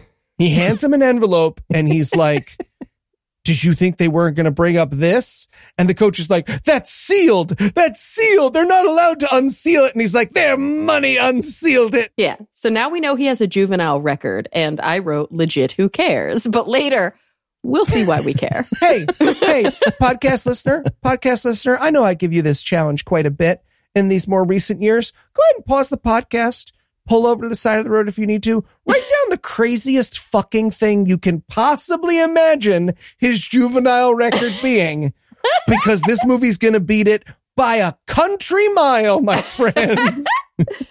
He also points out that like prayer is just clearly not work. Prayer is failing, man. He like points it out to the coach. He's like, dude, it's actually the opposite of working. You're not working because of prayer. You see how it's all bad? Like nothing is working with that? Kind of enjoyed that. It's true. Yep. I like that too. Good points are made in this film. Accidentally. But they land on, okay, we got to really dig. We have to play for keeps now too. Maybe we should do a psych out thing. I don't know, but we're taking this seriously now. And this is when Michael's like, you know what? I'm going to Google how to win court stuff right now. We're doing this. This scene literally ends with his lawyer going, oh, I'm Googling it. If you are ever talking, hey, free legal advice from a podcast. If you're ever talking to a lawyer and they go, I'm going to Google it, you are fucked. You're fucked. Do you know that? You're fucked. Yep, it's true. It's true. And that, everybody, is the classic screenwriting move called the Googling cliffhanger before Act 3. So we're going to take one more quick break, and we'll be back for the adjective conclusion of Prayer Never Fails. Come on, I just said I don't feel like cooking. This is important, Kara. You need to see. Hey, guys, what you doing? Oh, Kara has ordered takeout 5 nights in a row now, so she needs to be Ghost of Christmas Futured into HelloFresh. What's HelloFresh? With HelloFresh, you get farm-fresh, pre-portioned ingredients and seasonal recipes delivered right to your doorstep. Skip trips to the grocery store and count on HelloFresh to make home cooking easy, fun, and affordable. That's why it's America's #1 meal kit. Okay, but what does that have to do with Heath? Oh, well, Heath doesn't have HelloFresh. Hey, is that your dinner buddy? Yes. Why? A bag of Skittles and a bag of Cheetos? And Cheetos, yes, it's Thursday, so. See? Ghost of Christmas Future. I can hear you. I'm right here. HelloFresh delivers pre-portioned ingredients to your door, including farm-fresh produce that arrives within a week, so you get convenience without skimping on quality. Skip the trip to the grocery store, saving you the wait in long holiday lines and ensuring you don't waste money on excess food. Look, Eli, that sounds great, but that's got to be super expensive, right? It's not Cheetos, by the way. They're store brand, just for the record. Actually, according to the Zagat Dining Survey, HelloFresh is 72% cheaper than a restaurant meal of the same quality. And you can save, on average, over $65 a month when you order HelloFresh instead of grocery shopping. Wow, that does sound good. Skittles are branded, though. These are the real Skittles. I was actually a customer of HelloFresh before they became a sponsor. I still get 3 family-sized meals a week. Everyone in my house loves HelloFresh, from our babysitter to my son. I looked up some generic ones online, but they're really only sold in bulk. So, that was a no-go. Go to HelloFresh.com/awful16 and use code awful16 for up to 16 free meals and 3 free gifts. Wait, so if I go to HelloFresh.com/awful16 and use code awful16, I get up to 16 free meals and 3 free gifts? That's right. I like Takis, too. So, what do you say? Are you scared straight? Yeah, let's go. Really wish you'd stop using me to Ghost of Christmas Future people. Oh, okay, they're gone. They left. Okay, be straight with me, Mr. Brown. How's my case going? Not good, son. As you can see, they have much taller paper than I do. Damn. Is there anything we could do about that? Well, I've tried double spacing, but I won't get to Staples till tomorrow morning. But it gets worse. It gets worse? It does. I met with opposing counsel today. Oh, what did he say? Well, he told me I had a spot on my shirt, and when I looked down, I don't know how to tell you this, but What? he flicked my nose, kid. Damn it. Our case is screwed. Yes, that is very legally relevant. You think I don't know that? Look, we've got one last hope, but I don't know if it's going to work. Oh, what's that? This morning, I filed a motion with the judge for us to be rubber and for him to be glue. Oh, dear God, I hope this works. Indeed. Grown-ups wrote this movie about us. Yes, they did. And we're back. When we left off, Michael Brown, ESQ, went on Google and he was typing something like, praying in school, lawsuit, how do I win? Oh, right. And Coach Paul was totally on board with his lawyer doing that. He was very excited. And now we get an actual montage of more Googling. Yep. That's another montage in this movie. So we cut over to the courtroom. And when I say they couldn't afford extras for this scene, not only is there no fucking body at this trial, which we're supposed to believe made it onto CNN, they could not afford a full jury. Oh, yeah. They do not have 12 people in You got the like jury. 5? 6 max. Now, I'm going to clarify something here because a lot of people watch along and they're going to be confused. In Michael Brown's opening statement, he says that he wasn't actually fired for praying with the student, which is what we saw. He was fired for threatening to report the principal who was misusing funds. Oh, yeah, but this has never been referenced before now. That did not happen in the It's movie. not been referenced or shown in the movie in any way, shape, or form. So we have two paths on this journey. This movie is gaslighting us about itself right now. Either Michael Brown is lying and the rest of the movie goes along with it, or they forgot that they cut that scene. Okay, so he's like making up facts, or maybe we're supposed to just believe that the principal was doing something seedy. And then didn't he switch his gears mid opening argument? Literally Yes, he mid does. opening argument. He might as well pull out cue cards and tear them up that he wasn't even reading off. And he's just like, I'm going rogue. And he decides that I am going to argue that prayer is good, because earlier it was suggested that if you argue that prayer is good in an American courtroom in Florida, you'll get laughed out of court because, juries hate Christianity. Right, especially in Florida. Right. So then he makes, he says, fuck it, I'm going with the pro-prayer argument. Right. And then the opposing counsel, makes a well-researched and legitimate argument against prayer. Yeah, right. That moment that comes up in every Christian movie where the actor has to sadly mumble out the truth. Yeah. It's actually, in 1962, the Supreme Court knew what Brett Kavanaugh doesn't, but don't worry, we'll win. And it's like, did the writers this is the part I never understand. Did the writers hear themselves making so much sense? No, they do not. This movie is like, boo, Joe Pa could have made everyone Muslim if he wanted to, boo.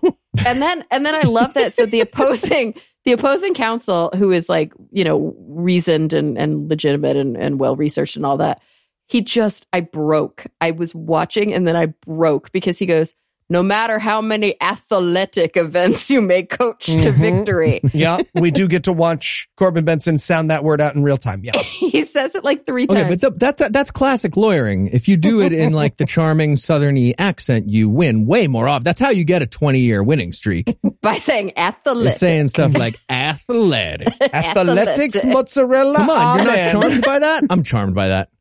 Corbin Burnson. I also have to point out one other thing about this scene. As Corbin Burnson's doing his speech, for some godforsaken reason, the camera keeps cutting to a drunk, smiling Eric Roberts who's super fucking excited to be on camera. And so it's just and another thing about the legal system, how's it going? How you guys doing? I got the whole world in his hands. No, sing, because this is important. My grandpa died, and I need this. I love you. I love you. Has great feet. Yeah, it's a weird moment with Eric Roberts. But the whole point is that just Corbin Burnson comes up and he just says so the First Amendment says we win. That's pretty much it, right? And everybody's just nodding along, being like, yeah, I guess that is. We'll let this guy try stuff, but super duper First Amendment. Yeah. Which is now gone in real life. I hate to bring it back to reality, but there's no more. Stop bringing things back to the real life. The wall of separation is fucking almost gone. People are trying to have pretty a good much time. done. People are trying to commute. They should have voted for Hillary Clinton. Trying to do dishes. Diaphragmatic breathing. Noah's going to cut all of this. And you know what? I'm glad. I hope he emails it to you like a horse's head. Okay, whatever. So Corbin Burnson gives his very short speech that's just like, yeah, the law says we win, so I'm done. Yeah, we've already done this before in court. And then there's lightning for a second outside, right after him explaining that, like, no, the law says the atheist thing is right. And then evil lawyer who is maybe atheist, but maybe not, but for Coach Paul, he gets to call his first witness, and it's the kid with the abusive dad, Lorenzo Lamas, from the beginning. Oh, yeah. I don't know what happened in this scene. This is so fucking crazy. Here's all that I can assume that happened. This actor did not read the call sheet and was like, oh, you guys have me on Thursday. I can't be there on Thursday. And they were like, well, we already saw the scene where he calls you to the stand. And he was like, well, I can't be there on Thursday. I have to go to, rehab or whatever. And so this scene, what happens is like, I call my first witness. Shit, he said no. Yeah, it's weird. Oh, right. They're claiming that the kid didn't get like properly subpoenaed or something. So the kid's dad, being a judge, knew the rules about that and refused to let the kid testify or something like that. I think, yeah. And Corbin Burnson says, Rule 801 out loud, which means, that it counts. So what happened is nothing. And we're to believe that this abusive dad and his kid drove all the way to court just so they could dramatically say no and leave, which they knew they were going to do. Yeah. Which also, the lawyer goes, well, can't we just use his deposition instead? And they're like, no. And I'm like, you already deposed the kid? Wait, you already, this case is so complicated that you already had a fully, legal conversation in front of a camera with a court reporter, which, by the way, do you guys notice that there are no court reporters or other, there's no staff? Kara, they didn't get a full jury. The idea that these filmmakers could rustle up a typewriter is... No court reporter, no bailiff, none of the things that are necessary. One of the jury's just running over to the steno thing and being like, no, I got this. I'm taking notes. Don't worry. What did I just say? I said, I got this. What did I just say? I got this. So now they just cut over to the next witness. Yep. Because Steve had tennis that day. Yeah. Oh, and the next witness is the principal. Yes. I love him so much. Oh my God. Now, look, maybe you're watching this movie and you're listening to our podcast and you're thinking, oh, guys, you're being a little bit mean. Maybe they tried their best and one of them's dead. It's not like they're absolutely those 2 things are true. Vicious transphobes to assure us well that they're worth mocking. You can go ahead and disabuse yourself of that right now. You'd be wrong. Yeah. So here's the line of thinking. And Heath, Kara, please interrupt me if I have this wrong. He's talking to the guy and he's like, so you don't have anything in the rule about not praying. And he's like, well, it's about anything that goes against the norms. And Michael Brown, Esquire's counter argument is, you have a transgender teacher and you didn't fire her for being trans. Yep. That was the whole scene. That's literally the argument. First, they do the dumb thing of where does it say exactly in the rules that you can't pray? I don't see the word praying anywhere. And the principal has to be like, no, we didn't write down praying. It's the rule for indecent conduct. And he's like, oh, do you consider prayer indecent? And he's like, well, it's not, I don't mean it like the way that word is, used in the English language. I mean, not the norm. And then he's like, okay, well, you have a transgender teacher. Would you say that is the norm, to be trans? And that is the argument. You have to fire the trans person if you're going to fire the Christian person. That's what the movie's trying to say here. They're just they needed to just sneak in a little more bigotry. Yeah. Council moves for yucky trans person. Case dismissed. That's it. Seriously. You got it. They might as well name another rule with a number. Do you have to do that, by the way?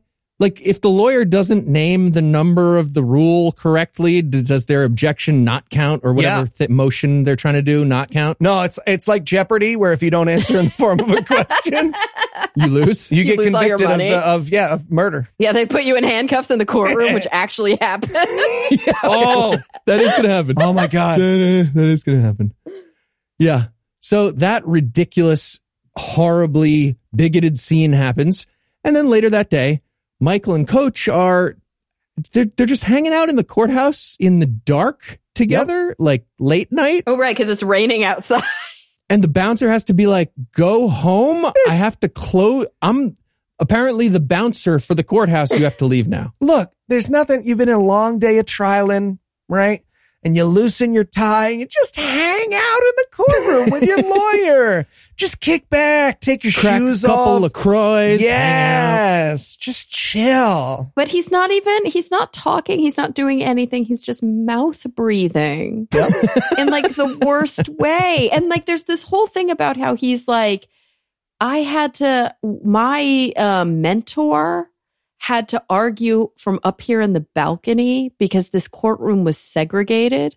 And you're like, Jesus, that's sad. And also has nothing to do with this movie. Oh, but doesn't it, Kara? Doesn't That's it? the part I don't, because they Says revisit the other it. character.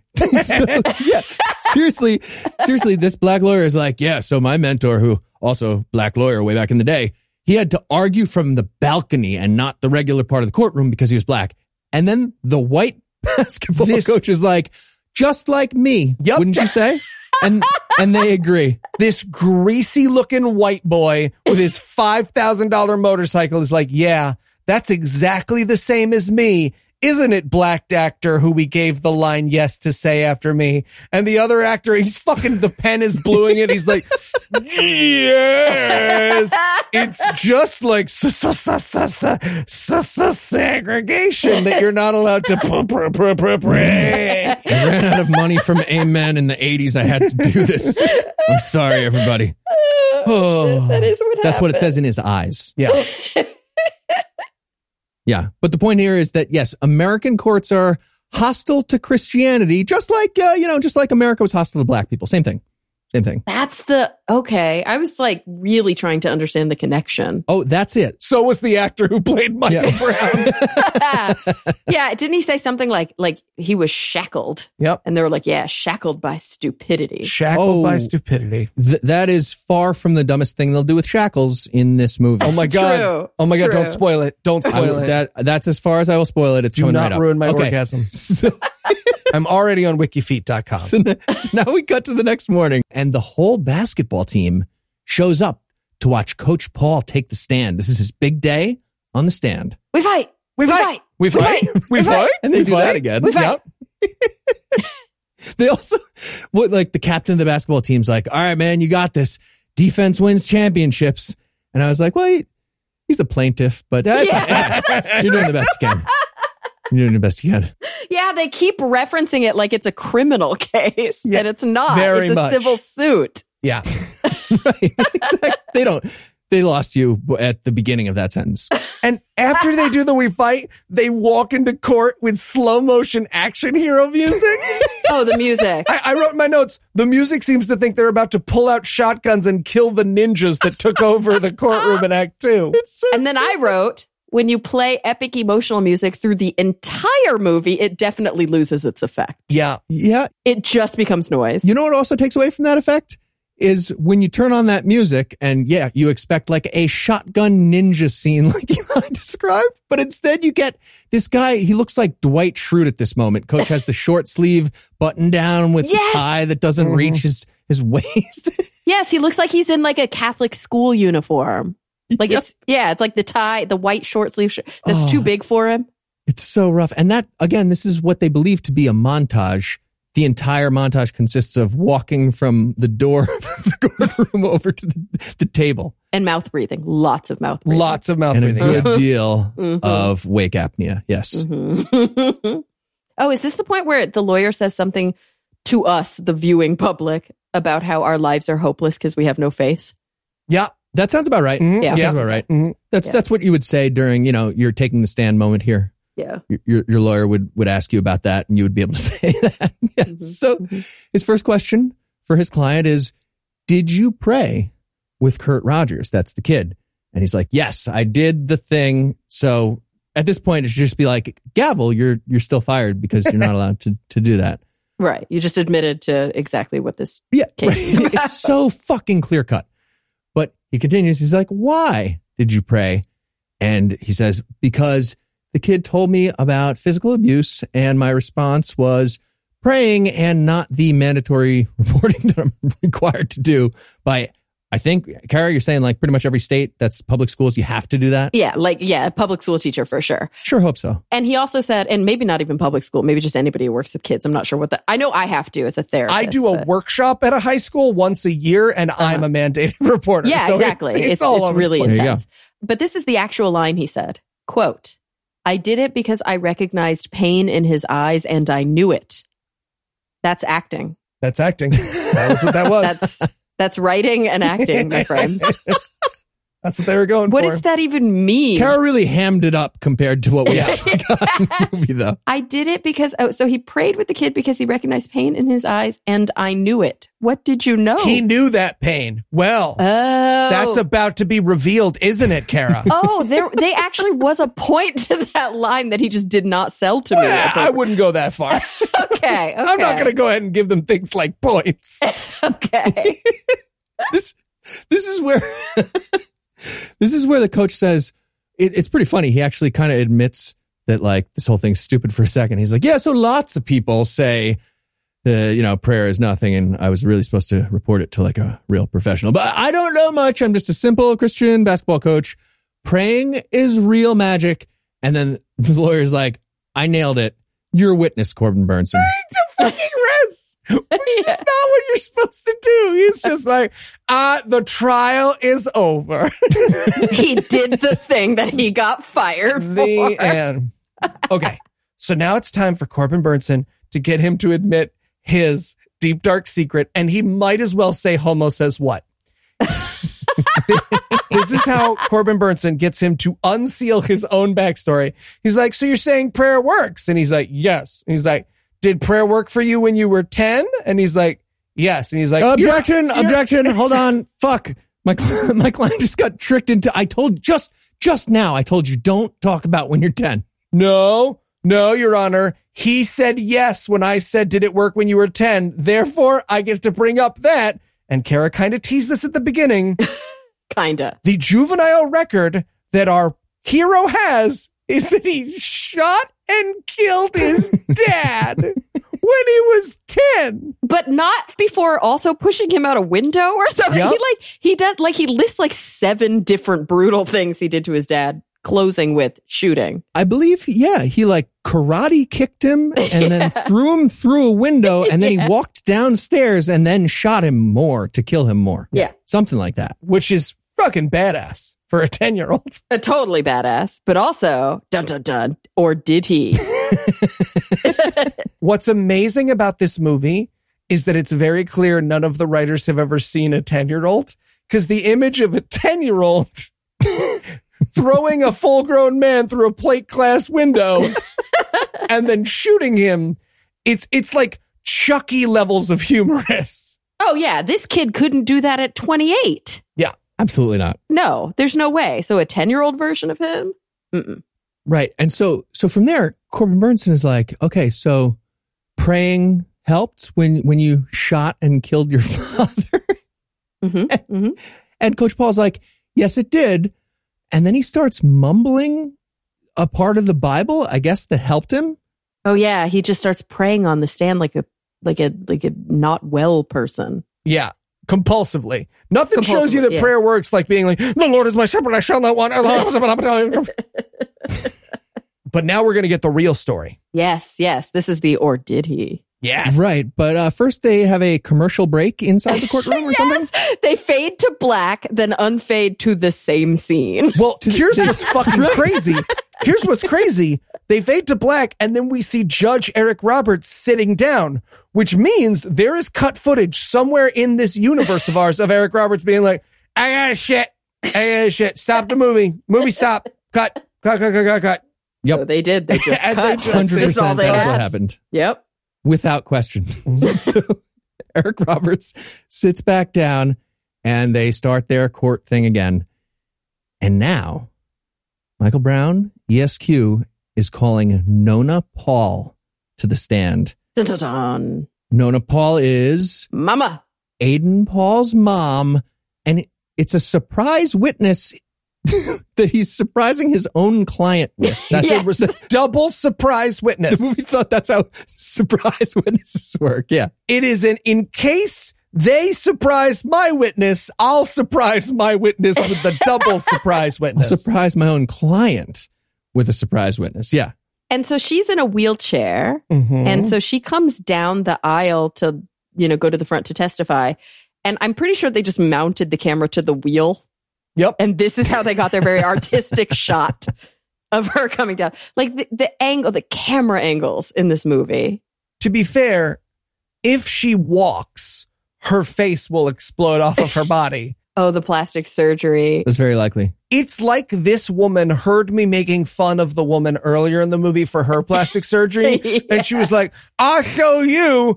You do my plastic surgery while I'm hanging out of the side of your car.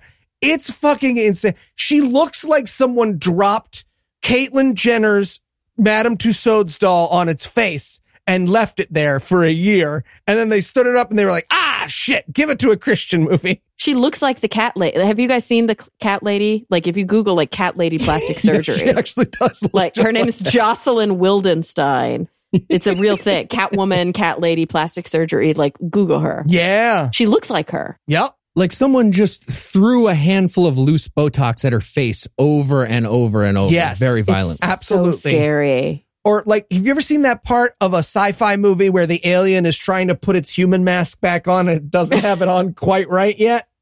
Oh, it is that Instagram filter. Yeah. You know that everybody like where it like makes your lips big and it makes The your puffy pulls lip, your yes, eyes back, absolutely. and she looks like that Instagram. She is the embodiment of that Instagram filter. Ooh, if she ran that filter, would she look like a person? Ooh, don't know. yeah. Does Instagram make reverse filters for this I actress? wonder. Yeah. So she gets on the stand to tell the real story, which is that Aiden didn't shoot his father. She did. Now, she was a drug addict, and Aiden's dad and his friends used to do terrible things to her. And I wrote in my notes, they made her watch Supernatural. But one night, Why do you hate Supernatural so much? I don't know. one night, so it was supposed to Don't imply bring that out they that. like did bad sex stuff to her. Okay. But then one night, clarify, tell me if I'm wrong. One night they were like, I think we should fuck Aiden instead. I think that is what happened. That is because- what is implied here. Yes. So she murdered him. Yeah. So basically, she's like, he was abusive. He beat me and raped me a lot, but she doesn't say any of that. She like No. alludes to it. And then he's like, and she's like, yeah, then he decided to turn on Aiden. And he goes, what did he do? You don't have to answer that. It's your you witness. Remember, that was so weird. And I'm like, no, she does. She's under oath. She needs to say what happened. And literally, he's like, you don't have to answer that. And the whole jury's like, I get it. I get what's implied. That's so Yeah, strange. we got it, man. The Dove Channel will not like this. Moving on. Thank you. Really sympathize with the dad, though, looking between sweaty, mouth breathing Aiden and Botox mom and just being like, I could probably just jerk off. Right. But Carrie, you mentioned this earlier. This 10-year-old takes the rap for this murder here, but it's not a murder where anybody needs to get in trouble, right? Nope. No, it's self-defense. This is just it's like a clear self-defense justified killing. That means that there was a possible flashback in this movie where she shoots the husband and he was like, Mama, I'll tell them I did it. And she was like, good thinking. Nice. Cool. Perfect. Yeah. Nice. Yeah, that's what I wrote. That'll really free up my afternoon. Yeah. Now I can go to Target. Yeah. I'm going to do drugs more. Okay, so dad was abusive. 10-year-old coach protected her. Dad raped her, beat her, whatever. The coach, so mom killed him. And then somehow she let her 10-year-old victim son take the rap. She's a good mom. Yeah. Real good mom. Yep. That's the That's what that's happened. the twist. Okay. So, But then there's an extra, the twist twists itself in the next scene. oh yeah, there'll be a meta twist for sure. Okay. This next scene where he goes to visit her, is this a flash sideways? This is just a flash and more. The regular. I don't know why we flashed. It's just a scene. I think it's just a scene. This is out of the timeline of the movie, but now he's visiting her on her deathbed. I think this is Eric Roberts had to take another shit. And they were just like, we'll do something else somewhere else. Yeah, it's weird. They're like, they needed to bring in yet another character, a doctor, to say to the kid, so your mom's dying of cancer. And it's like, well, why didn't they could have just had her say that? Yep. Why does any of this matter? Like, it's just an unnecessary scene. Why did he have to go see her doctor? Why does the scene exist?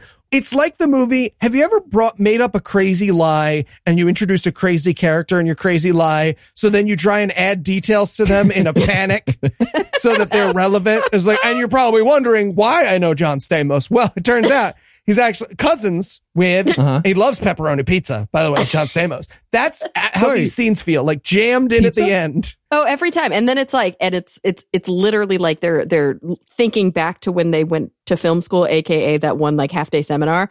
And they were like, show it, say it, show it, say it, show it, say it. Like, right. Okay. They zoom in on a cancer, just a big tumor for a second just to show us. Yeah, it doesn't matter. None of this matters. They can't say the scenes weren't in the movie if you put them in after. Yeah, except they never put the scene with the fucking principal misappropriating funds. No. Also, this movie is called Prayer Never Fails. Don't put cancer in your movie about Prayer Never Fails. You don't have to put cancer in your movie. Now, to be fair, Mom did never pray that the husband would stop having sex with her son and her. So that's on her. Yeah, that's on her. She forgot to pray. Yeah. Oh yeah. Does she die? They don't wrap this up at all, do they? No, they don't wrap it up. We just see a scene where she's like, I have cancer. And he's like, all right, good to know. Yeah. All we know is that Eli's house had exactly, in all caps, that blanket. Okay. This was very upsetting for me. This was the blanket that she's under for this cancer scene was my childhood quilt. So it's really? I'm just looking as she like leafs through my family photo albums and is like, and another thing about when your dad used to fuck me with a fire extinguisher. And I'm just like, can we scooch the blanket out of shot? Jesus. Weird feel. Very upsetting. Yeah. Eli lives next to Ken Del Vecchio, just to be clear. And a giant chemical fire. Are you okay, by the way? Didn't that just happen yesterday? Wait, what? Like down the road, they had to evacuate a town right next to you? It's happening right now. 1, it's happening right now. You need to leave New Jersey. 2, that's like a full 10 minutes from my house. So don't worry about it even a thing. No, it'll be fine. Yeah. Oh, 10 minutes. Yeah, that's no, not you got the booster. You're good from the chemical fire. Jersey's not giving out chemical fire boosters yet. You got to wait. You got to wait until your landfill booster. Yeah. Do your own research about chemical fires. Yeah. Maybe they're good. And you're probably thinking at this point, hey, this movie seems to have gone off the rails a bit. Don't worry. The other plot lines are going to go off the rails as well, because Michael is now going to get a call from his bookie who tells him he has till the end of the day to give him his money or he's going to kill his twin sister. So Michael Brown, attorney at law, attempts to physically escape the trial. Yes. Okay. So to be clear, that's not an exaggeration. He's just like, hey, Judge Eric Roberts, I need to step out of this room, please. I have a really important... I actually need a recess till tomorrow. I need to leave for a very important personal thing. And instead of being like, I'm ill, right? Like, I'm going to shit my pants, I just need to go. He's like, I have a personal thing. And he's like, I don't care about your personal thing. You can't just leave court. I'll hold you in contempt. But okay, but I know contempt is a real thing, but I'll arrest you if you leave this room is what's said, and then it happens. Is that real? And then the cops, here's what happens. Let's clarify. The cops, they're my favorite. No, you can't have a recess. Stop it. And then cops stand in front of the door and you're like, okay, that's stupid. That's the craziest thing I've ever seen. No. Then Michael Brown attempts to bum rush through the police officer. He does the swim move and the spin move and the juke and it's so funny. And They tackle him. But I love the cops. I love that there's two cops and they take the wide leg stance and they put their one hand forward with the palm. Yeah. Just this big straight, like, thou shalt not pass, you know? None shall pass. Yeah, they thought they were in a music video. Yes. Yep. So they tackle him and arrest him. And now we're back at the cold open. We've caught up with the beginning. Yeah, this is him with his head on the ground, getting cuffed. This is him getting cuffed. Saying she needs me. Right. And now we get why. And also there's a lot of jump cuts in this scene. Yeah. A lot. So then they have their conversation from the beginning again. And now it's time for Michael's closing argument. Oh, right. To be fair, they don't just reference it. They just replay all of that. Yeah, they just do the scene that we already talked. They do it exactly word for word, moment for moment again. Uh-huh. And now it's time for Michael's closing argument, which he will do in hand and leg cuffs. Shackles. Like Literal Hannibal fucking shackles. Lecter. Yeah. He starts his closing argument with like, I stand here, my hands and feet literally shackled, my freedom is restricted like a slave in the American South, which is just like my white client right now in this year of our Lord 2022. It's the weirdest, like, why would he be in shackles? It's insane. Also, it's like, so he's like, I have to take care of something. My sister's about to get murdered. And they're like, no. So they arrest him. And instead of just him being like, okay, never mind. Sorry, I'll just go on with court. They're like, we're going to put you in jail for a bit. No, you have to do the rest of your thing in shackles. Yeah. But don't forget that they go, doesn't he go to jail for a minute? Yeah. And like the kid visits him. Mm-hmm. And this is an actual quote from Bowtie Lawyer. You don't know what it feels like to grow up a gambler. Does anyone? Is gambling a childhood pathology? I might have had that one. My mother was gamblish. My father, so now I'm technically half gamblish. Yeah, when I was 7, my gambling was out of control. Like, do children understand how to gamble? Flashback to him, beads of sweat pooling on his face as he plays jacks on the playground. It's the weirdest I thing. can't lose these marbles. You don't know what it feels like to grow up a gambler. Okay. So he's like, I stand here shackled like a slave. They say there's a separation of church and state, but there would be no state without the church. What? I just wrote in my notes. It's What could meaningless that nonsense. possibly mean to them? It's just words. You can put all the words in different orders. It's just so stupid. Yeah, and I wrote, can someone please explain the connection between slavery, segregation, and prayer in school to me? I feel like I just can't see the point they are very poorly trying to make. Right. Well, you know how like slaves wanted to be free? Uh-huh. And you know how this surf coach wants to pray with his other 45-year-old? There you go. In like a freedom kind of setting. Exactly, Like a yeah. free prayer. Okay, I get I it. said those next to each other. Yeah. They're the same. Ergo, I'm the writer of this movie. Oh my God. I wanted them to just pan over to Eric Roberts and him being like, okay, this is what we didn't shackle him. That's a really smart prop for the He speech. brought the props. He's just like really That's on him. really adding a lot of emotion to this whole thing. We didn't do that. That would be insane. But it gets better. It does get better worse. Yes, it does. From here, we cut ahead to the jury coming back in after deliberating. They've reached a verdict. Coach Paul wins. He won the case. They gave him $700,000 as a reward and his job back and the attorney's fees of $250,000. Yep. Okay, so On top that's of that. almost $1 million. It's almost $1 million in the reward here. Yes. And Also, yes, this is an important thing to remember. Add this up in your mind. $1 million is what the jury has awarded this plaintiff. Yes, this is very important. Keep this in mind. Yes. Because it's going to pay off in the craziest way. I would say, I mean, he did murder his dad when he was 10. So I don't know if it's the craziest payoff in the movie, but it's top 5 crazy payoffs in this next scene.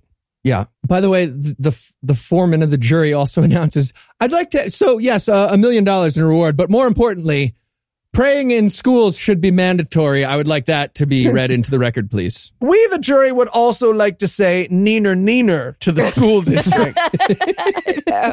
I literally wrote, this is such a boring Christian fantasy. We'd also like to add Ron DeSantis 2024. Yeah, it's like, exactly. okay, sure. Okay, so now they're back at the jail cell because he is still in contempt, even though he won. Yeah, even though he went to court and did what he... Okay. And also, by the way, no question. Like, what happened to his sister? Oh, don't worry about it. Don't worry about it. It's No fine. sweat. No, he's back in. They might as well wheel him back into jail like Hannibal Lecter with a mask on. It's so ridiculous. They're wheeling him next to the mom. I get it. No, I get it. Also, wait, can you guys explain this to me? We open up on the scene where they're in jail, but why are they both in jail? You can't go visit your friends in jail and just like Hang get out. yourself also You can in hang out. jail with Just them. having a LaCroix. We're not allowed on the balcony. We're doing it in this jail cell. But like earlier when he's talking to him, he's on the other side of the door. But this time he's just in jail with him. Yep. Why? Can you just turn yourself in for a little bit? And be like, what? I'll do a crime real quick. What do you want me to do? I pray in school one more time. Okay, cool. Cool. Now I can hang out with my buddy. So Corbin Benson walks in, right? And he's like, oh, you beat me. And he does this weird monologue about like the first man that beat me. His name was Thomas G. Blah, blah, blah, blah. And now I'm going to think of your name, Michael Brown. It's stupid. It's stupid. Nobody cares. But this is the part that's best. He's like, I know the judge just awarded you $1 million, but I have this check for you for $300,000. Do you take this? Deal or no deal? And the lawyer is like, yes. But he doesn't. It's the weirdest thing because he doesn't even contextualize it. He just comes in and goes, I talked to the judge and I got permission. So here's what we're going to do. I'm going to offer you 300 and you 200. Do you want it? Do you take it? And they're like, yes. And it's like, no, that's not a deal. What? They already got awarded $1 million. Why did they take half? I don't know. I thought they were claiming that like they could appeal this and end up getting nothing.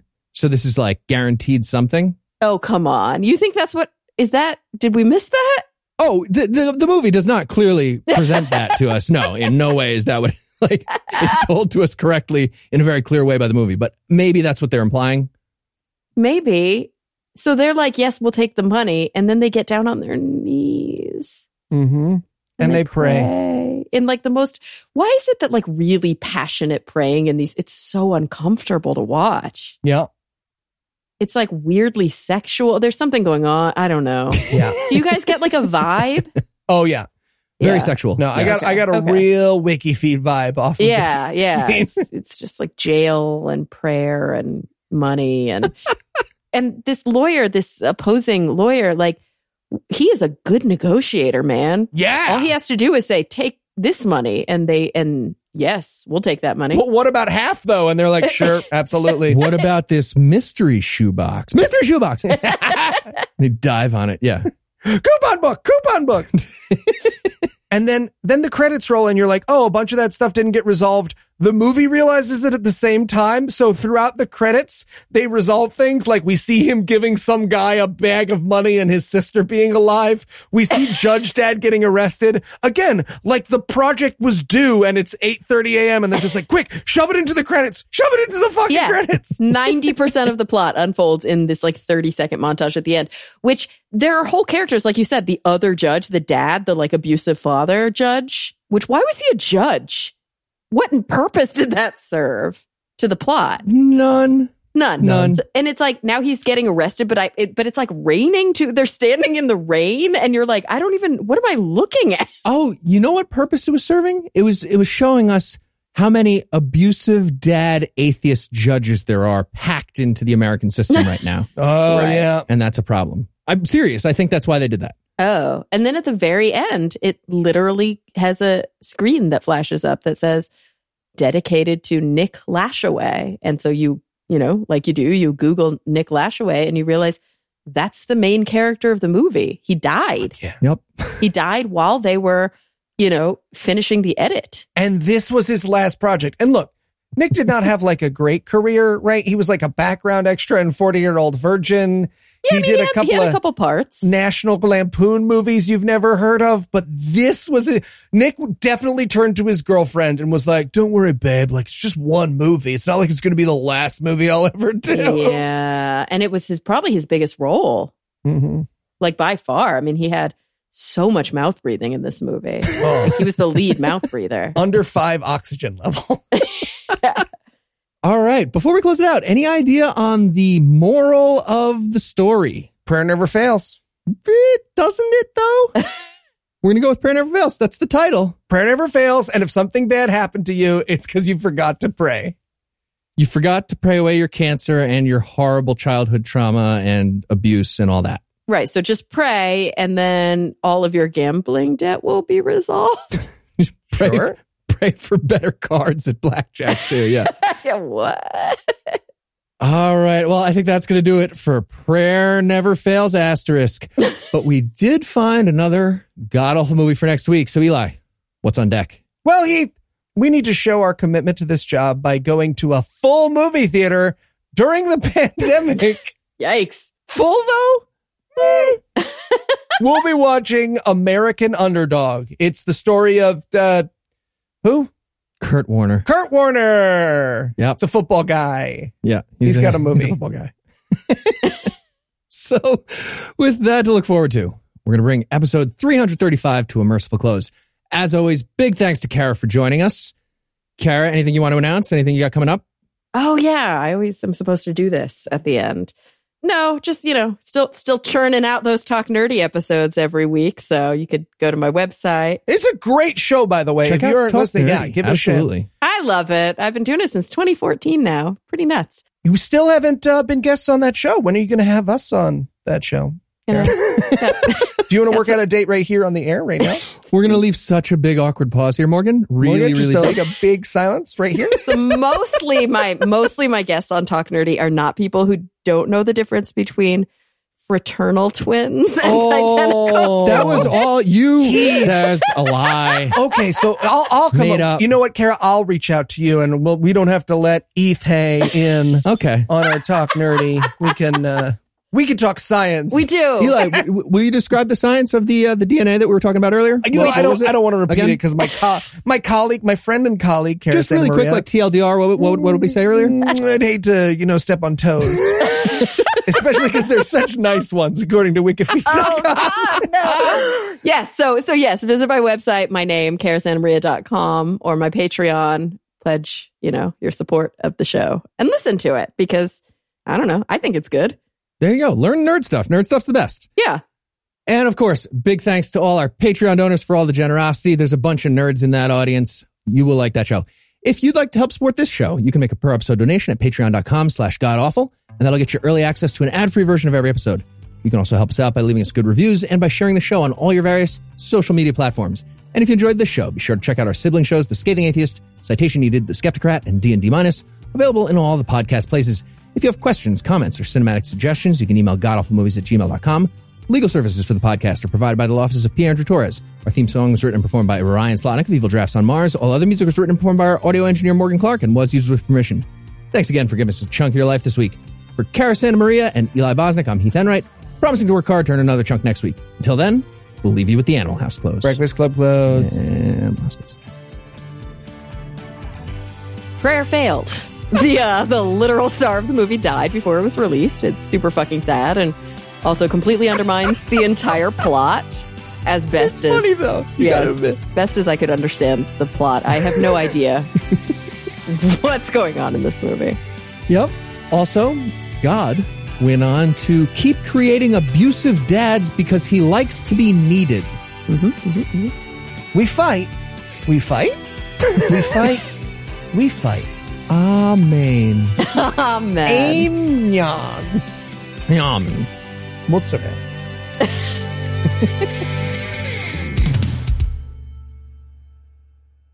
The preceding podcast is a production of Puzzle and a Thunderstorm LLC, copyright 2022, all rights reserved.